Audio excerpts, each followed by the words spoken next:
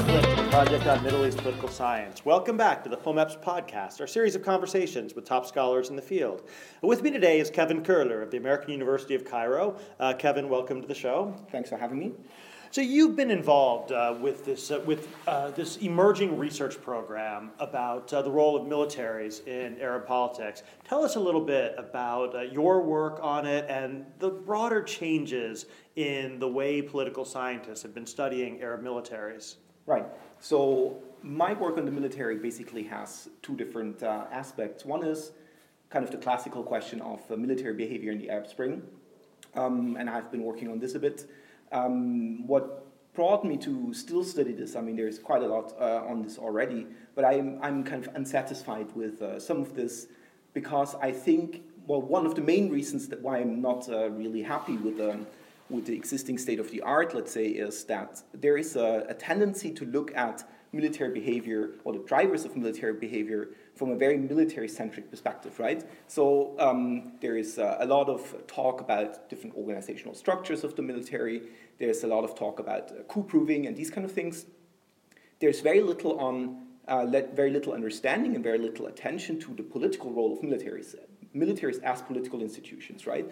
And this is something that I think should be emphasized more, especially when you look at coup-proving arguments and these kind of things, because different political roles of militaries have different implications for the applicability of different coup-proving strategies. So that's. So what do you mean exactly, the political role? Do you mean in terms of advancing their own self-interest, or Right. do you mean ideology, or the political aspirations of specific generals? I mean, what exactly do you mean by It is probably the first thing. So advancing their corporate interests, which might be political interests, right? So, if you look at a military like the Egyptian military and compare it to something like the Tunisian military, obviously these are two very different institutions, right? From an organizational perspective, yes, but also in terms of their understanding of their political role, which means that the same coup-proving strategy applied to the Egyptian military will not have the same effects as applied to the Tunisian military. So that's kind of the fundamental idea.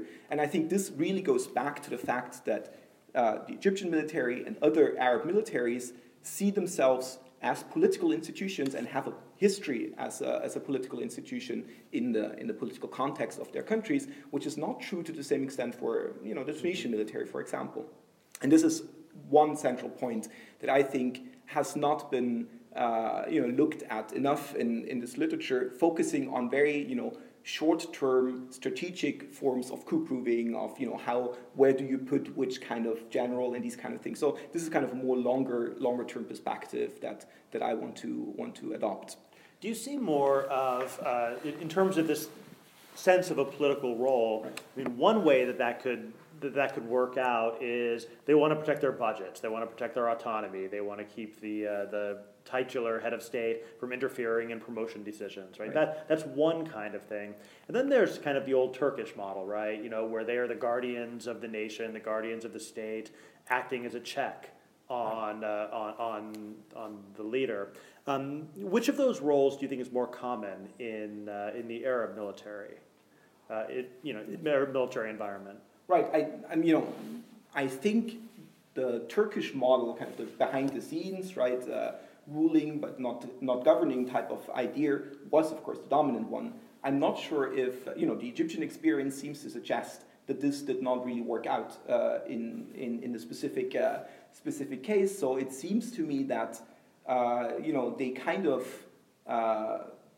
without actually wanting to come back to the scene, they actually did, and they, one of the lessons they seem to have drawn from the early experience of the transitional period is that, well, they have to do it themselves, kind of, right?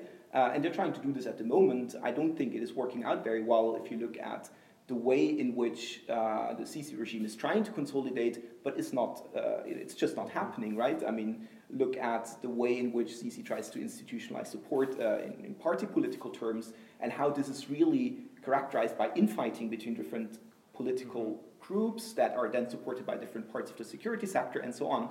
So it seems to me that there is, in the Egyptian case especially, a stronger involvement in direct governing, obviously, which does not seem to work out very well in terms of the cohesion of this group that initially supported the return of the military in the broader security sector, not only the military institution itself, but especially also intelligence services and so on.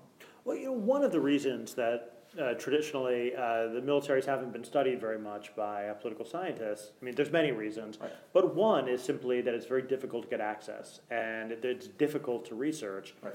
And so it's created something of a black box, right. Not just the army, but the security services and the Mukhabarat and all of those agencies. We know that they employ huge numbers of people and play this major political role, but they're very difficult to study. So has that changed over the last 5 years since the Arab uprisings? Have you and your colleagues encountered new opportunities to study, to get information, to get access? Well, this really depends on which military you're talking about, right?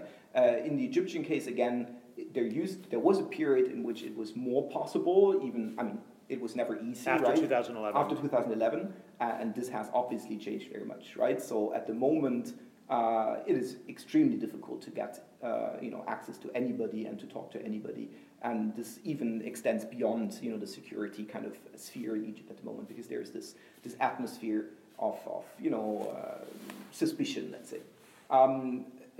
I think it's different for Tunisia, for example, where you can go, you can talk to people. There's lots of things coming out about the role of the military under the Ben Ali regime that would have been hidden before. How the regime actually interfered in the military. This whole Barakat al-Sahel affair and its aftermath. So I would say for the Tunisian case, there is more access. It's easier to study, and there are some very interesting things coming to light that were not accessible before. Similar things could be said, though of course in a very different way, about Syria, right? Because you have part of what we've been doing as well is talking to deserters, obviously from the Syrian military, and also this kind of gives you new access that you otherwise might not have had before. Emphasizing different questions, of course, because you will not get at this more general level of looking at the military as an institution so much, but more at individual processes of desertion and loyalty decisions, basically. But still, it's a different type of access that you couldn't have had before 2011 or 2012 in the Syrian case. So I've been following the work you've been doing for a couple of years now on the Syrian military and these rolling interviews that you've been doing with defected Syrian military personnel. Tell us a little bit about that. Kind of how did you go about finding these defectors? What are they telling you? Right. What are you learning from talking with these defected military? So first of all, this is something that is a kind of a collaborative project. So there is .O is involved, George W. And there is Holger Albrecht, also at the American University in Cairo.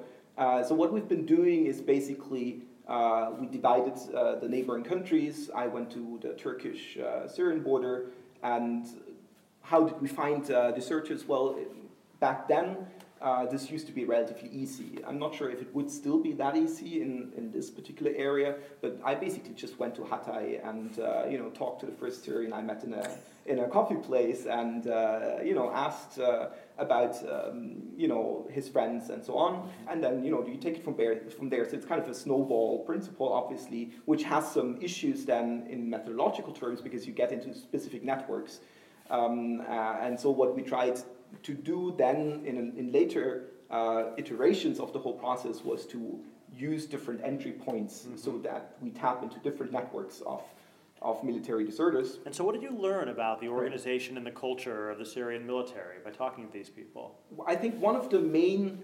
conclusions that came out of this, if you want to call it a conclusion, is that the level of control and kind of supervision within the military, even in the context of the ongoing civil war, is extraordinary, right? There's a lot of control. There's a lot of relative to other militaries, and also relative to what common sense explanations would suggest about what drives desertion and loyalty in the Syrian military. So it's at least that's our impression, it's much less about identity factors, sectarian factors, but it's much more about mistrust, the lack of trust, not only between different sectarian groups, which is what you would expect, but also among co-sectarians. Even in small military units, people did not talk to their comrades on the same hierarchical level because they did not know who to trust. And this is something, as I said, that extends far beyond mistrust between different sectarian groups. So, and one of your big research questions has been why and when these officers or these personnel defected. Right. So why did they? So, of course, the why question is tricky because, in methodological terms, our problem is that we're kind of sampling an independent variable here. So we're only looking at deserters. So it is very difficult to say, to answer the causal question. But what we've been doing is to look at triggers of desertion. So basically exploiting the fact that, before you desert, you're kind of loyal, right? So we can't really say, this profile of soldier will then desert, but we can say what are events that trigger desertion. And one of the preliminary conclusions so far is that it seems to be factors related to fear and personal risk that are really the best explanatory factors for triggering desertion, rather than things like moral grievances or these kind of things. So it's really people have this kind of risk assessment and base their decision on this risk assessment. Now, what's interesting is that you would expect in interviewing people that they would want to give a heroic narrative. Right. I saw a family being butchered, I couldn't take Right. it anymore, so I left. Right. But what you're saying is that you were actually hearing stories about personal risk or personal fear. So this is not necessarily, of course, you're right about the narratives you get. What I was just saying about risk as an important factor is not only based on narratives, right? So what we did is we looked at places and times where people deserted, and we looked at casualty figures to see if there is a relationship between regime casualties and desertion, between opposition casualties and desertion, between conflict intensity in general and desertion. And you find this relationship especially with regime casualties that seem to drive desertions. So that's one kind of way in which you can look at this. And then, of course, especially in the qualitative interviews, you also get. Of course, nobody would ever say, I was afraid, so I ran away. Obviously, no. This is not the kind of narrative you get. But then, if you look at how people, what people did after desertion, did they actually go to fight, or did they, leave the country immediately? Did they kind of go to places where there was a lot of fighting? Did they go to places where it was relatively peaceful? And these kind of, so you can try to tease out some kind of trajectories of desertion. Yeah, I remember we were talking before about defection versus desertion. Right. So yeah, just like leaving the country and going off to Europe is very different from taking your gun and joining Free Syrian Army. Right. And I mean, among our respondents, about half of them deserted in the sense that they did not pick up. They did not fight against the regime. At least they had not the intention to do so. I mean, some of them were actually, or that's the story we get, they were actually forced in a way to fight because just, for the logistics of moving out of the country, which meant they had to join opposition forces and so on. It's about half-half in terms of was fighting the regime a motivation for them to actually leave the military. So, looking ahead, there is this critical mass now of young scholars who are looking at these Arab militaries, and you've expressed a certain dissatisfaction with the literature. So what do you think are the big unanswered questions or the emerging research paradigms that you think this group of young scholars is going to be focusing on in the next couple of years? So one of the things which I am still intrigued by is the whole question of loyalty and desertion of individual military personnel. There's just not a lot of research, not only on Arab militaries, but on militaries in general. Well, it's not until Dorothy Ohl's book comes out. Exactly. We were waiting for that, obviously. And there's also a quite interesting archive using, Rand in the 60s did these interviews with Viet Cong deserters or defectors, whatever you want to call them.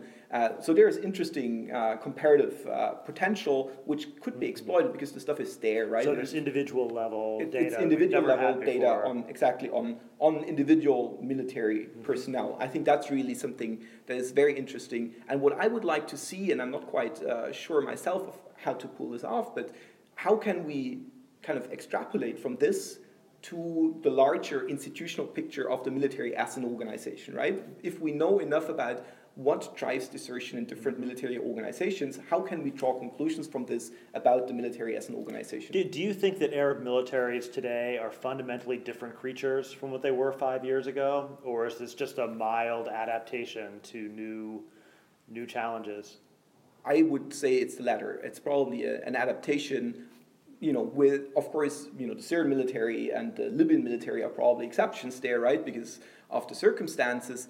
But I don't see a very fundamental change in terms of how they perceive of their political role. Right? Okay, well, thanks, Kevin Curler of the American University of Cairo. Thanks for joining the POMEPS podcast. Thank you very much.